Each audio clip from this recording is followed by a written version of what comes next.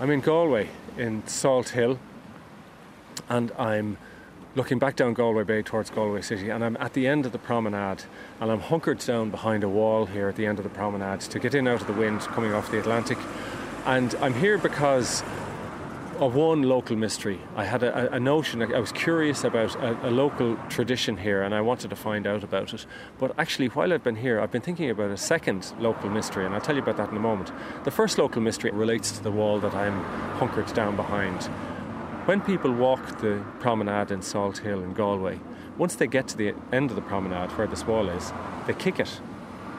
They just walk up and kick the wall, and several people have been doing it since I've been here.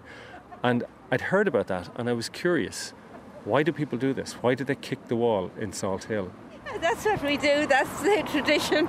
But any reason why it's... No, it's just a tradition that we always kick the wall. You ready? Give it a good kick. Good girl. I'm wondering why people kick the wall. Oh. It's a Galway tradition. But there's no other reason? No, just as one of the things we do. Yeah, that's the only reason I know of.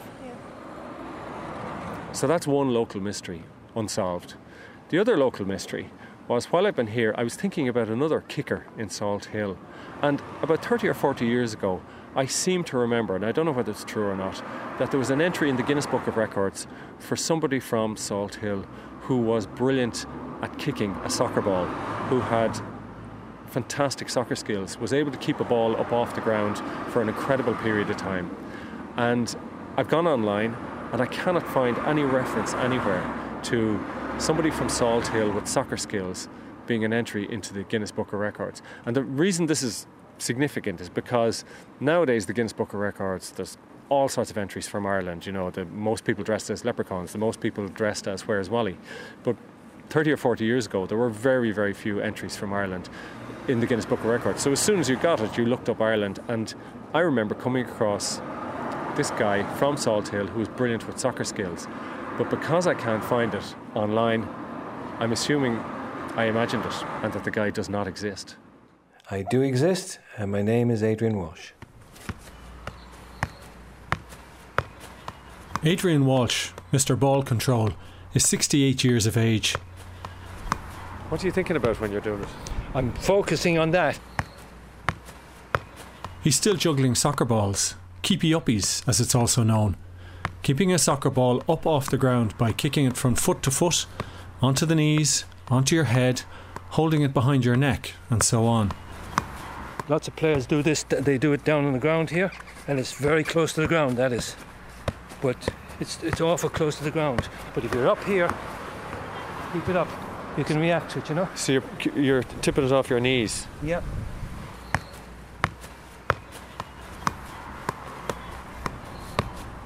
But family law courts. Will I put it on the net? Family law courts. Adrian lives in a council flat in Galway City. And the first thing you see as you go in the door is a large framed black and white photograph of Adrian with one of his heroes. Highlight of my life, I'd say, when I met my idol. Brazilian footballer Pelé. And I just finished an exhibition and Pelé came onto the pitch. It's my first meeting with Pelé, first of 5. Elsewhere are other photos of Adrian with other soccer legends.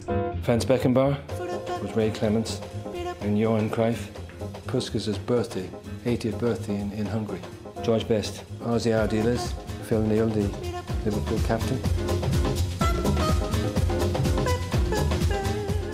Adrian was born in Cork, and his family emigrated to Luton in England when he was 9.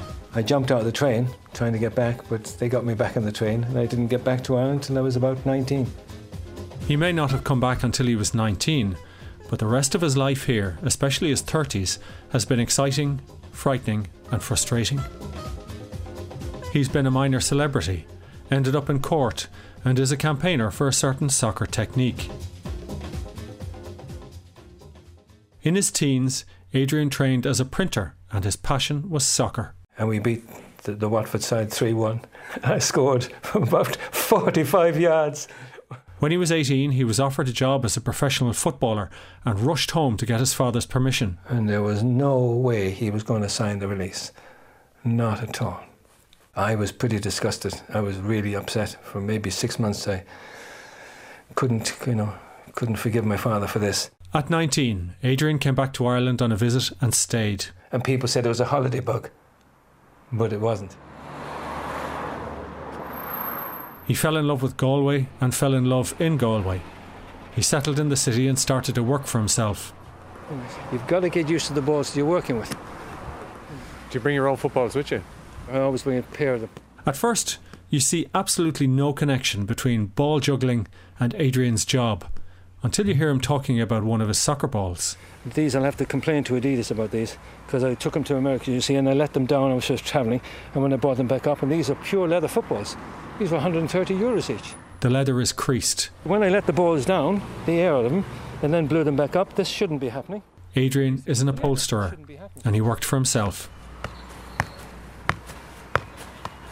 Recovering couches, all kinds of furniture, and doing cars. So a lot of the garages used to bring repair work to me, and we did motorbike seats, everything like that. So it was a very interesting job, because no two jobs are the same. In Galway, he still played soccer for Galway United Reserve. People would come in and they'd stand talking about soccer. Then we'd finally get on to whether I was doing a couch or an armchair or whatever job I was doing, you know. So it was amazing. Or if I'd do calls around the house to give estimates, you know, that I'd get in the house and we wouldn't get to the couch for quite a while. You know, and then we get kids to do this. Once I've got them, I put the ball in the back of their neck and get them in the position. In his own time, Adrian started to specialise in ball control, soccer tricks. I'd get him to try and throw the ball up, see, like that. So you're bent down and you have the ball sitting on the back of your neck and you have your arms outstretched. You teach him how to get down on one knee and then slide the second knee back and then keep your arms bent and go down and keep your head up, because the ball will roll over your head, and touch and then press ups. You do press ups with the ball on the back of your neck. Yeah, that's right, yeah. That's fantastic. So you knit the tricks together for them. And one evening he was practising these on a pitch in Salt Hill. And somebody came along. It was a cousin of mine said, you know, you should try to see, is there a record for that to go into the Guinness book? Which we did. And the next thing is, the Galway FA secretary here, Michael Geary, he came out to Salt Hill to witness it, along with another man who has since died, Tom Higgins. And we just did that off the cuff, right in the corner of the pitch. This one here. The 1978 edition of the Guinness Book of Records. And here it says, Adrian Walsh of Galway, Ireland, juggled a regulation ball for 2 hours, 3.5 minutes, non-stop at Salt Hill Park, Galway on March the 22nd, 1977. He hit the ball 12,104 times with his leg without ever letting the ball touch the ground. And then the next thing is I got a phone call from RTE and Liam Nolan's Sports World. And yet in this country there's a young man from County Galway who has set a quite incredible world record. His name is Adrian Walsh. Came down to Galway with the whole crew, and I'll never forget, he came down in, I think it was a Volkswagen variant, and I couldn't believe it. There was about 4 guys in it, sound guys and everything, and all the equipment stuffed in as well, and they got me in the car to take me out to a place. So it was like sardines in this car to go out to do this in Salt Hill. So I mean, why do you do it? You know, if you're on a football field, well, you can receive a ball better, you can lay a ball off better. And if you get a ball coming across in the goal mouth, well, if the ball is an awkward ball, well, a man with ball control can deal with the ball a lot better. He can turn it to his advantage, you know? There's been a lot of talk in this country. And this is the 1979, it's the green cover, Guinness Book of Records, which was done at RT Studios. Yep, here we go. Ball control. Adrian Walsh of Galway, Ireland, juggled a regulation soccer ball for 2 hours, 10 minutes, non-stop at RTE Studios, Dublin, on the 17th of June, 1978. He did 13,056 repetitions with feet, legs, and head without the ball ever touching the ground. Adrian's next record attempt was the following year, in 1979, in Mallow. This one he very nearly sabotaged himself. After 30 minutes, one of the laces came undone. And we tried to do it up, but we couldn't, I knew. So we had to stop and restart, tie the lace and restart again. Adrian Walsh, aged 34, right, juggled his regulation soccer ball for 4 hours, 3 minutes, 43 seconds, non-stop. It was in the town park. People came and watched, and then they went away and did their shopping, and they came back and it was still going on. Being in the Guinness Book of Records brought in requests for Adrian to demonstrate his skill at football matches. He thought he'd be terrified in front of the crowds, but he wasn't. I think the good thing that helped me was in keeping a ball up, you have to focus. For 1 second you can lose the ball can drop if you're not focused. So I had to focus very hard and had to, I could hear the crowd there, but you had to lock yourself into that. So it's like meditation. Yes, it is actually, yes. It's surprising you should say that, because what happened in the last record in Mallow, they took me for a dinner. But when we went to have this meal, I was still away. It was just still like you'd go away and you were coming back still. So you're like one of these Indian sadhus or one of these... It was gone. So intense was the concentration. He got himself an agent and started doing demonstrations all over the world. I had to go sometimes doing 6-week tours in the United States. He still has a video of one of his appearances on US TV. I just got under that. In all of his demonstrations and tours, Adrian was pushing one core idea. The main reason why I'm here. He wanted young footballers to learn to kick with both feet. That's why I'm here today, to teach people to kick with both feet. 1980 was Adrian's last time to feature in the Guinness Book of Records, but it wasn't his last attempt to get in there. He tried again recently, but between the two times, Adrian has had some personal trials. The photograph is here, I think it is, yeah. He's going through his photo collection again. This was working for Bobby Moore. He's looking at a photo of himself with Bobby Moore. This photograph. England captain for the 1966 World Cup win. In this photograph, what I don't know is that in this photograph, I have the colon cancer that Bobby died of. Oh, I was very angry at the beginning. That why did this happen to me? Why? I was training, I was fit and all this kind of thing. Like 1982, cancer was a big deal. Oh, I mean, it's a big deal now, but it was a big deal then. It was a huge deal then. The treatment for Adrian's cancer was an operation. I was 3 weeks in hospital, ended up with a colostomy. And it was successful. When I was coming out, the surgeon said to me when I was walking out, he said, "You won't get this again." And he put that into my mind. Adrian wears tracksuit bottoms, runners and a football jersey, and although he's nearly 70, he still exercises. I think that would be my one disappointment, that it could be used more, even today, to help, I know I can remember in the hospital bed when I had that in 1982, and if someone had taken me over to the window and made me look out and seen somebody doing what I was doing, and that I'd had this, that would have been worth more than all the tablets in the world. Really? Oh yeah, it would have been fantastic for me.